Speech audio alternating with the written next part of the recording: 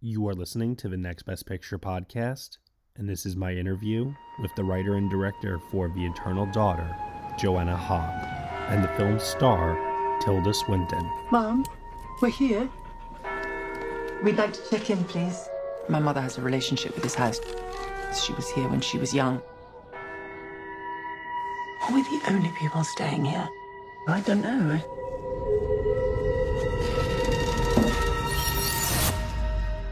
There was a sound, I'm sure other people have mentioned it to you.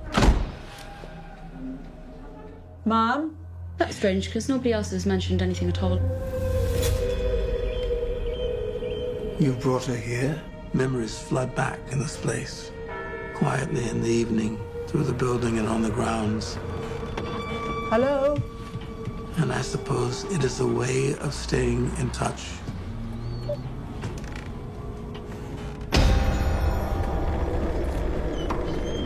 The longer we're here, the more it comes back. The dread. What kind of dread? I just want you to be happy. I'm trying all the time. This place prompted memories. That's what rooms do. They hold these stories. Some of them are uncomfortable. We're here now. And that was then. I'm not sure I feel I have a right to do such a thing. It feels like trespassing. Happy birthday, Mom. To us. First of all, Joanna Hogg, Tilda Swinton, what a pleasure. So excited to be talking with both of you about, Joanna, your latest film, The Eternal Daughter. And this is the third time that the two of you have worked together following The Souvenir Part 1 and Part 2. I want to know what it is about your working relationship that has continually brought the two of you back together now. Well, the fact is, Matt, this is actually not the third but the fourth time that we worked together because we made Joanna's graduation film together in 1983. I missed that one. We did the rehearsal. That's true. We made a film before that, which has never been completed actually. So we've been friends for a very, very, very long time. In fact, since we were children. And when Joanna was at film school, she asked me to work with her on her graduation film and another film, which, as I say, has not yet been finished. So coming together to make the Souvenir films was actually already a reunion. It wasn't the first time at all. Gotcha. But what is it that brings us? I mean, we are the closest of friends. We love the same cinema. We want to make the same shapes. There's no rules. There's no boundaries to what we talk about and how deep we go. And for me, the experience of shooting The Eternal Daughter more than The Souvenirs, because of course Tilda wasn't there all the time when we were shooting, unfortunately. But The Souvenir, I had her every day in every frame, and it was a total delight. But importantly, what it allowed us to do was have continuation of a conversation we've had all our lives, but to go very deeply into a conversation about our mothers and ourselves. Yeah, I mean, it's very clear, I think, when people watch The Eternal Daughter that there is a thematic continuation here from The Souvenir, Joanna, in relationship to your mother and Tilda. I imagine, too, there also had to be a personal connection throughout this piece as well. I was going to say, can you talk about just the collaboration process on how both of you are able to come together to essentially incorporate elements of your own personal relationships with your mothers through this project?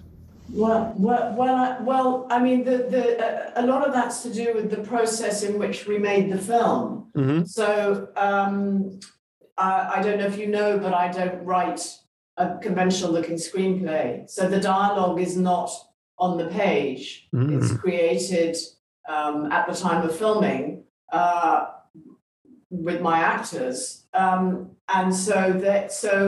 what was interesting about this and a challenge is, of course, there was no conversation that Tilda could have with someone else. She was having a conversation with herself. Right. And I questioned whether I would be able to work in the way that I normally work. But of course we found a way. And I mean, without getting into too much detail, our conversations with each other became a starting point for the conversations between Julie and Rosalind. And so we talked, and then Tilda is remarkable because she's playing these two characters, but she's having to jump from one to the other, sometimes with a bit of gap in between for makeup, and able to pick up a conversation she had on her own as Julie, then with Rosalind, and for it to be seamless in so many ways, and her ability to embody each character so distinctly. But it was a very detailed process. I think one of the reasons that this mode of working is so inspired and inspiring, and by the way, is so completely what I'm interested in, is that even the greatest screenwriters, and a lot of screenwriters, in my view, make the mistake of writing like playwrights. You know, this is not theatre we're making here. Step into the world of power, loyalty, and luck. I'm gonna make him an offer he can't refuse. With family, cannolis, and spins mean everything. Now, you wanna get mixed up in the family business. Introducing The Godfather at ChumbaCasino.com. Test your luck in the shadowy world of The Godfather slot. Someday, I will call upon you to do a service for me. Play The Godfather now at ChumbaCasino.com. Welcome to the family. No purchase necessary. VGW Group. Void where prohibited by law. 18+. Terms and conditions apply. But even a lot of good screenwriters make, in my view, my humble opinion, the mistake of making their people too articulate and making them answer each other, make them capable of listening to each other and meeting the point. And this is not my personal experience of life. And as a performer, it's something that I've always been looking for, this inarticulacy, this missing, this struggling to communicate. And Joanna's way of working allows for that. It allows, it's like the air rushes in. It's like, at last, it's possible to say only what it's possible for that person to come up with at the moment, and not more. And maybe it's possible to not really hear properly and to miss it. And that's, I think, real grace. And in particular in this film, when, as Joanna says, you're dealing with, I was in the position of playing both sides of the tennis net. That was, particularly rich, because one little gesture, one little word that one says, being a mother or a daughter, might, spark a response in the other, or might be missed by the other in a way that any sort of self-respecting, good Pulitzer Prize-winning playwright, screenwriter might not think is grace. They might think, oh, no, that person's got to hear that and say, what did you mean by that? Or, they might just get too neat. And the lack of neatness around the communication between the characters, I think, is real poetry. And Joanna is onto that with all of her films, but particularly with this one, I think. Particularly with this, and it's really partly because my interest lies in the future. I'm not interested in words on a page that I have to refer to. It's all about what's in front of me and then what it's going to become. And it just feels more dynamic. It's just more interesting. It's a very organic way of working. I didn't realize how natural it was, like you said, like discovering it on set like that. That's all the more remarkable for me that the movie actually turns out as cohesive as it does. Well, I think it's deceptive. I mean, it's deceptive. I mean, Tilda's skill in creating these two characters is not to be underestimated. And I think it's so seamless that it seems effortless.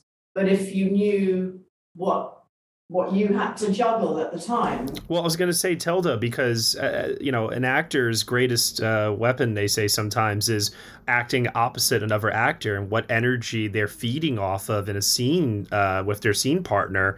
So did you have to go and look at the monitor and see the performance you gave before heading on? How did you find this rhythm? I'm not an actor, Matt. It helps. No, it's much more, this doesn't sound too opaque. It's much more about energy, because given what I said before, it feels like my memory, when you take me back now to remembering the shoot, it feels like every time Julie and Rosalind are together at a table or in the bedroom, there's this sort of big rubber ball in between them, like a massive balloon of difficulty. Yeah. And anything they come up with, whether it's Julie saying, I got you a glass of wine, or Rosalind saying, I'm feeling a bit tired today. It's almost like they're the tiniest little salvos. They're like tiny little arrows that are sent out. So every time I was sat down to remember what it was like to be on the other side of the table, I would visualize this big balloon of difficulty. And that helped. That was the sort of constant. And we all know what it is to sit in a hotel restaurant and see people sitting beside us not saying anything. And that was always a possibility, that these two people didn't talk. But given that they do, given that they attempt this communication, it's the thing that bound them was this, and I've now committed myself to this image, this ball of difficulty. That was constant in between them. And so that was the thing that kept me anchored, if you like. Sure. The skill of the sound edit, extraordinary. And also the fact that we made a decision, and this was very much, Joanna was very brilliant at monitoring this. We made an early decision that they would, and now you've seen the film, Matt, so you'll understand why this was so important, that they should have the same voice. Yes. They look different, but they have the same voice. And I was honestly a little nervous about that, because I thought that's going to become a complete soup when it's cut together. And how it isn't, I don't know. And that's got everything to do with the skill of the edit and the skill of the sound edit. That when you hear something, if you're looking at one of them, that it's coming from the other. I don't know how that works. I'm just a sort of, what's the word? What's an animal that's sort of seeking out? A sort of, a terrier. A terrier for unnaturalness. So yes. It was all about, the speech, everything feeling very natural and very real. I mean, it creates definitely a very unsettling mood at times because of the disconnect between those two characters. But Joanna, I want to hone in on the craft of the movie. It feels to me when I watch it almost like horror movies reminiscent of the 40s and 50s, where they were built more on atmosphere, mood, not necessarily on traditional jump scares, but emotionally resonant too. I just want to know, where did you find this location, and can you talk about lighting it to create that very misty, dark, atmospheric mood, that very gothic sensibility, if you will? Hello, this is Gary Chahot, welcoming you to check out the French History Podcast. Our main show covers the history of France from the first humans until present. If you liked Mike Duncan's The History of Rome and wanted a similar program covering the land of beauty, culture, and love, we are exactly that. We also host world-renowned scholars who have delivered guest episodes on their specialties, including 18th century pirates, revolutionary booksellers in 20th century Paris, the special friendship between the Marquis de Lafayette and Thomas Jefferson, and numerous others. Learn what you love and listen to the French History Podcast today.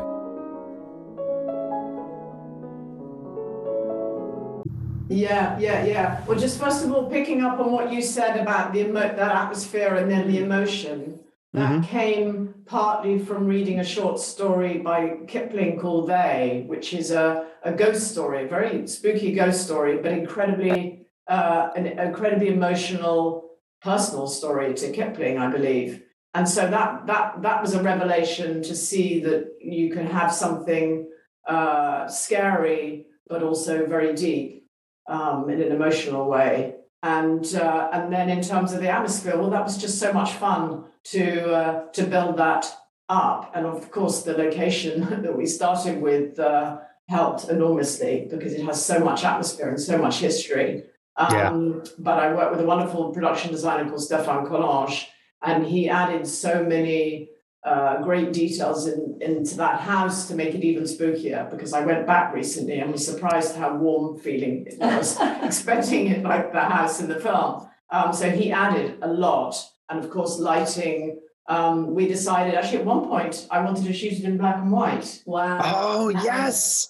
I had the same thought while watching it. I was like, this would look great in black and white. Well, do you know, I had this thought yesterday that someone should we should do a black and white version. Let's do it. Because that's a great idea. It would be really fun. And but I resisted it in the end because I thought, then it's just going to be too removed somehow. Mm-hmm. But it's black and white is gorgeous, and it's really tempting because it really pulls. It immediately gives an atmosphere without really trying. Let's do a silver and white. It would be fantastic. So then, having decided against the black and white, I thought, well, we're going to, with Ed Rutherford, wonderful director of photography, we'll sort of really reduce the palette. And then in the house, there were these wonderful green exit lights around the hotel. So we thought, okay, we're going to just push those a bit further and really make a thing of the green in the film. And then also I saw it as a sort of palette of very kind of dark midnight blues. Julie wears this dark blue coat, and there were a lot of blues in the house. So it was incredibly exciting to build the look of the film and the atmosphere. And then of course the sound design, very much leaning into sort of ghost genre. It was very, very, very exciting that we had this one house and we could really push it in the direction we wanted to. Yeah, I think that when audiences see this film, I think that they're going to definitely connect with it on an emotional level, something that while a lot of contemporary horror films are able to do that on a more visceral level, this is one that I think is going to slowly wash over them and creep its way, no pun intended, into their subconsciousness. And so I'm very much looking forward to more thoughtful conversation on that, and also to more collaborations from the two of you in the future, because I think that what you guys have done over the last couple of years has been just really excellent. It seems to me like the two of you push each other to explore and discover new limitations and go beyond those limitations. So it's really exciting to see. Thank you, Matt. That's for sure. That's for sure. Absolutely. Thank you both so much. Thanks. Thank you. Bye-bye. Bye-bye. Hey everyone, thank you so much for listening to my interview with the writer and director for The Eternal Daughter, Joanna Hogg, and the film star Tilda Swinton here on the Next Best Picture podcast. The Eternal Daughter is currently playing in theaters from May 24 and is available on video on demand. You have been listening to the Next Best Picture podcast. We are proud to be part of the Evergreen Podcast Network, and you can subscribe to us anywhere where you subscribe to podcasts. Be sure to leave us a review on Apple Podcasts and let us know what you think of the show. We really appreciate your feedback and your support, which you can also lend on over at Patreon. For $1 minimum a month, you'll get some exclusive podcast content from us.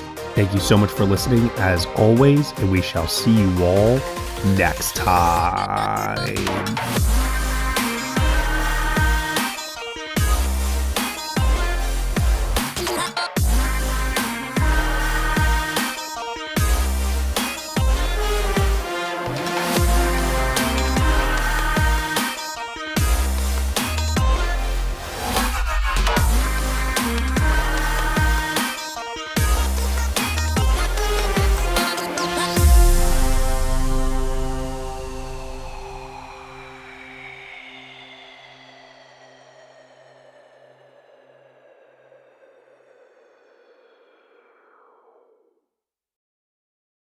I'm Ken Harbaugh, host of Burn the Boats from Evergreen Podcasts. I interview political leaders and influencers, folks like award-winning journalist Soledad O'Brien and conservative columnist Bill Kristol, about the choices they confront when failure is not an option.